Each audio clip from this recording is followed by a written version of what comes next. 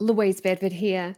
Just before we kick off with today's show, I wanted to let you know that for 1 week only, you can get up to 84% off a selection of my most popular trading education products available through tradinggame.com.au. Make no mistake, your financial future is in your hands. So check out the audios, videos, and study courses that I have available at tradinggame.com.au. Now's your chance to develop your skills as a trader for up to 84% off, but only for the next week. Let's get on with the show.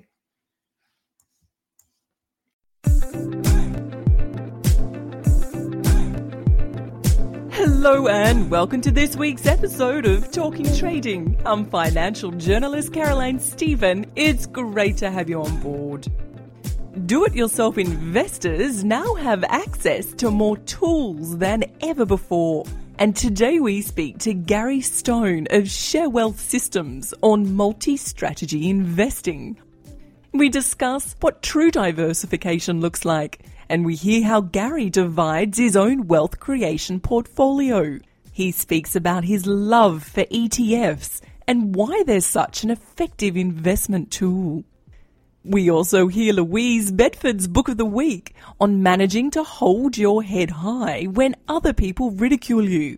Hear why Louise has learnt to say to doubters and detractors, "You're probably right," and then down the track, let the money speak for itself. But first up, we have a quick look at the markets for the week ending the 16th of October with expert Forex trader Pete Armstrong. Pete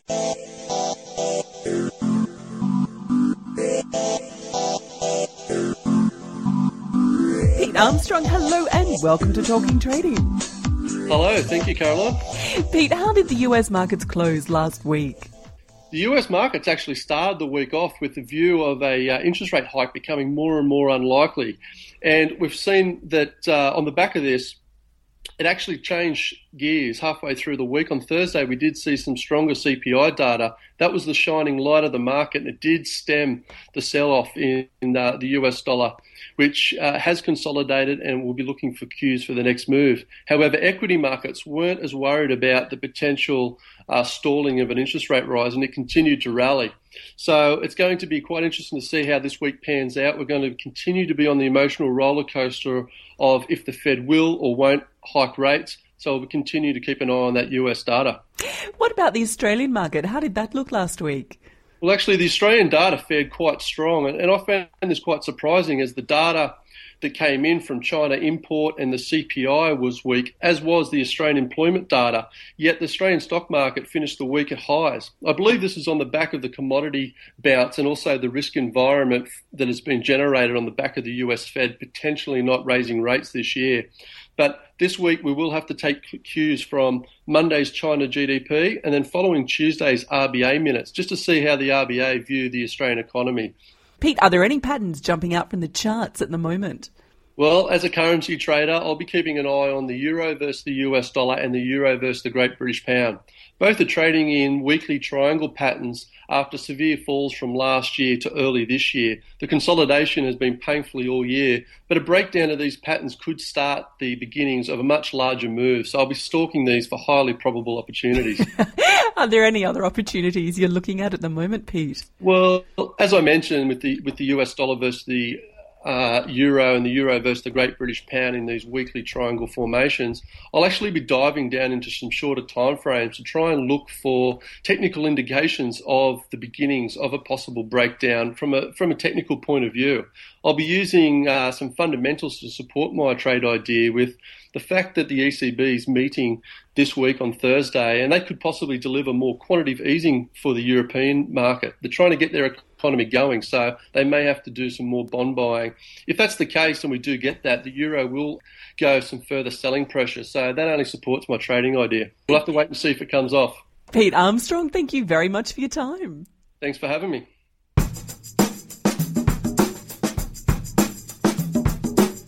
Big traders are big readers.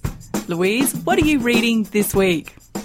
I'm reading a book called The Entrepreneur's Guide to Getting Your Shit Together by John Carlton. Yes, it is, isn't it? It's a winner. Now, this one, I got this one on Amazon. I followed John Carlton. He was friends with the Dean of Marketing when I studied marketing at university. So I've followed this man for a very long time. He's got nothing to do with trading, but the concepts that he describes, he may as well be describing trading. From his world, he's in the writer's world, so doing copy for advertisements and generally being one heck of a philosopher. All of the concepts about managing to hold your head up high when people ridicule you and finding your place and working in the zone, these are all good concepts for traders to follow. So he could really just write an alternative version of this and saying getting your shit together in the markets, and it would still work, Caroline. How are traders subjected to ridicule? Oh, wow. We cop it sometimes until the money rolls in. Like later on, it's fine. I'll tell you about my uncle, who is an interesting character because he was a trader when I was trading. So way back when, in the early 90s, when I was starting to learn to trade. Now, he actually said to me when I started to options trade full time, he said, "It's a fool's game, Louise. I can't believe that you're going to do this. You are putting your future in jeopardy." And this is when I was just having to leave my job, go full time and hoping that my health would recover.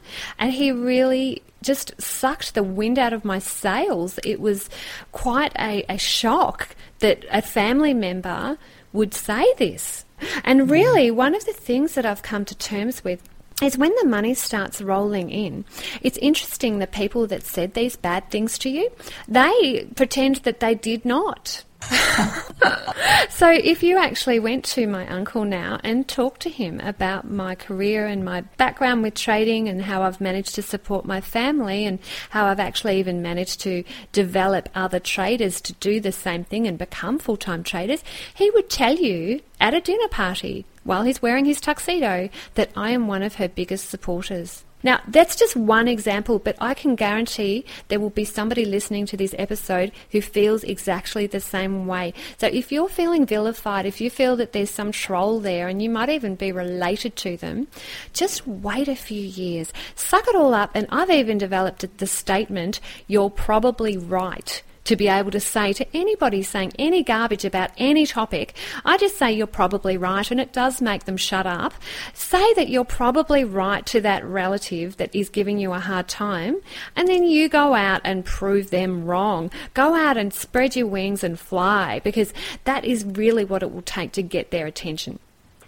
A lot of the time with traders, we don't realise our own power. We don't realise that we should be confident. We should be the ones who have the vision for the family and who pursue our goals, because I think there aren't a lot of good trading role models.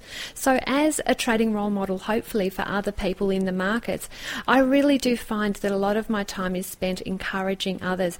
This book was pure encouragement for me. I just loved every bit of it.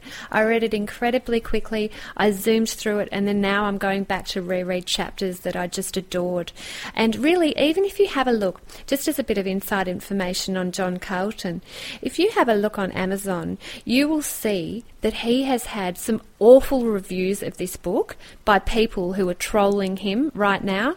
I Facebooked with him and I said, "John, you poor thing, this is terrible." And he said, "You know what, just write a nice review on Amazon for me and it will really just combat the trolls." And I just think, hey, good for you. So I wrote a lovely review for him. Gary Stone is the founder of Share Wealth Systems. He recently celebrated a 25-year anniversary in the markets.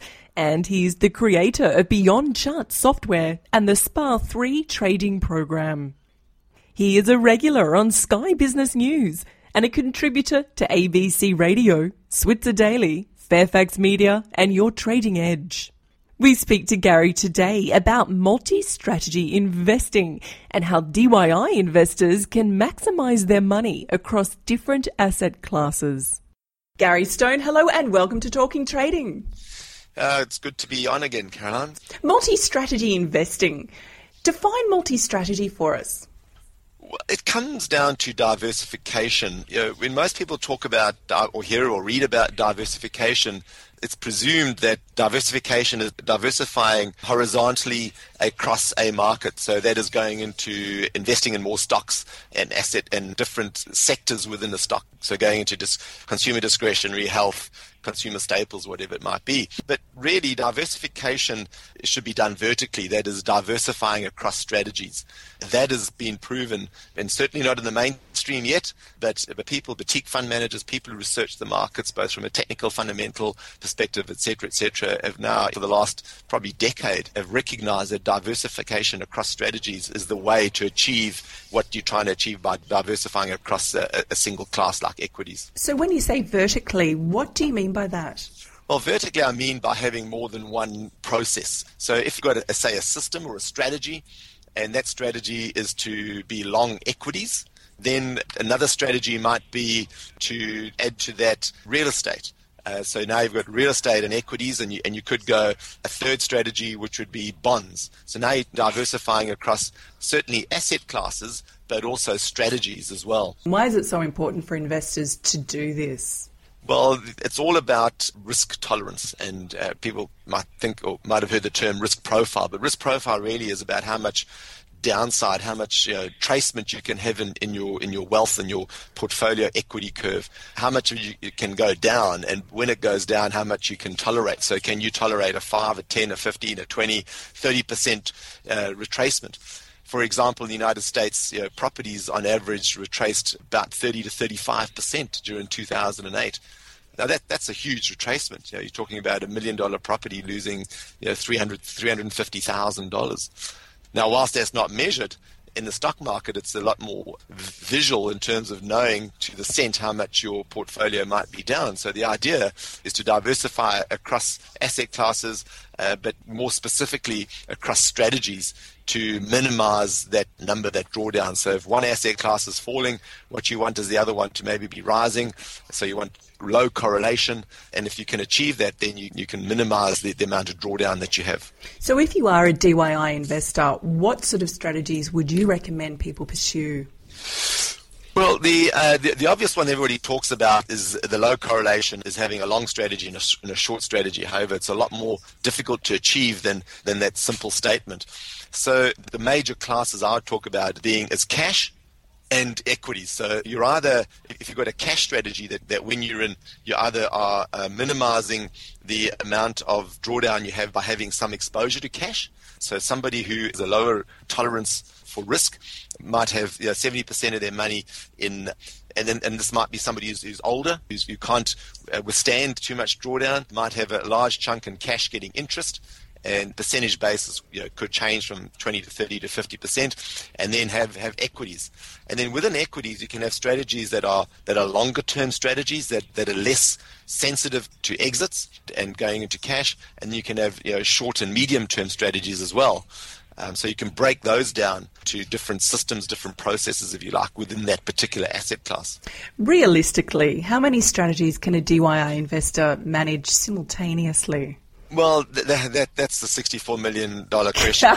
It comes down to how much capital they have, how much time they have. People like Man Investments with the AHL set of systems, they have between 30 and 40 systems running simultaneously across leverage, foreign exchange, equities, futures, all that sort of stuff. And they're all mechanical systems. Now, an individual would definitely not be able to manage that.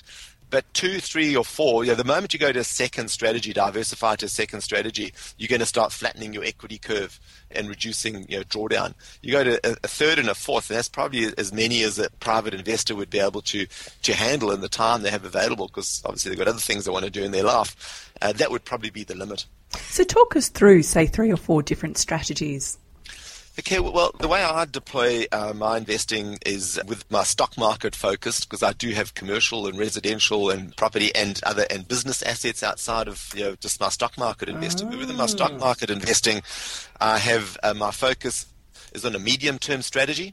And that medium-term strategy was called SPY3, and I execute that on both the Australian market and the United States market. And on the NASDAQ in specific, not all equities, they say equities have high correlation with each other, but if you look at the Australian market in the last 4.5 years, we're up about 5% compared to the NASDAQ being up 70%, the S&P 500 being up 55%, and the Dow being up 45%. So sure, the correlation and direction is there, but the amplitude does change. Yeah. So how would a DIY investor manage, say, 2 or 3 strategies simultaneously? You need to have tools. So you need to have portfolio management tools. To make this easy, you can't be relying on newsletters and newspapers and TV. You need to have portfolio management software. You need to, in my view, have technical analysis software, and you have to have some, even if you're a fundamental analyst and you look at balance sheets and stuff like it, or a value investor, then you need to have some tools that can help you do your stock selection when you buy, when you sell. Managing your portfolio means that you are going to have some turnover in your trades. I saw a fantastic phrase yesterday I read in the paper where one of the fund managers was calling it fashion your portfolio. How's the Australian Stock Exchange performed this year, do you think? Well, not very well relative to other markets. I just gave you that stat over the last 4.5 years. From top in April of 2010, we were up about 5%, or if you take the last day, maybe you can take another percent off. But the NASDAQ is up 70% in that time. And in the Australian market, we're a resource-based market. And the 60% of our stocks outside the top 150 are resource and energy stocks. If resource and energy sectors aren't doing well, then our market battles to have any confidence and foundation of go ahead. It just affects the psyche of the investors in Australia. 3 pieces of advice for multi-strategy investing. Yeah, well, I would be looking at going forward from here. I'd be looking at bringing ETFs into one's investment plan, exchange-traded funds, long-term equities, and then a shorter or medium-term equity and equities type strategy, and looking at over the years, over the last research that's come to fore in the last 5 or 6 years shows that small caps over the long term do the best. Sure, they're more volatile, but if you can put into place, deploy a strategy whereby you can manage your risk on the downside through having exits, then you really do need to have some exposure to small caps either in the Australian market or internationally in the United States market. So I'd be saying ETFs and small caps. What do you like about ETFs? In fact, I've the last 6 months continuing researching a strategy for ETFs that I started researching in 2009. I've just finished writing the documentation for that, having finished the research just recently. And what I like about ETFs is that they are far less volatile than equities. And it's far easier to be able to time them than to time equities, which means that having a low beta, having a low volatility, and having its timing strategies that can really have good statistics, good edges, means you can leverage them. So you can actually achieve stock-like returns and really beat indices, beat the S&P 500, beat managed funds quite handsomely, but take far less risk because of the low volatility that you have in indices. You're not going to have an index, an ETF is not going to go to zero like a Lehman's or a Babcock and Brown. It's not going to have a 70-80% fall, and if it does, it's not going to happen in overnight. You're going to have exit strategies you can get out of, whereas in stocks you can see what Santos has done. It's halved in 3 weeks, I think it has. So that doesn't happen in indices, and if it does, your exit mechanisms can get you out. So the ETFs, you can focus on a handful rather than a whole market, have low volatility, and then leverage, and have timing systems that are far easier to implement than what you can for a market-wide equities type strategy. Gary Stoney, your knowledge is immense. Thank you very much for your time. It's a pleasure, Caroline. And guys, if you want to check out more of Gary's work, please go to www.sharewealthsystems.com. And that's all we have for you today, guys. Stay tuned next week for legendary trader Peter L. Brandt from the USA and his lessons over 40 years of trading the markets. I'm Caroline Stephen, and on behalf of the team, thanks for your company. We'll see you next week. You've been listening to talkingtrading.com.au with Caroline Stephen. Make sure you are subscribed to this website to receive the very latest market views, commentary and expert opinion. Tune in next week as we've got a bumper show planned. Bye for now. The views represented on Talking Trading are general in nature and do not take into account your objectives, financial situation or needs. Before acting on any of the information, consider its appropriateness in regard to your own situation.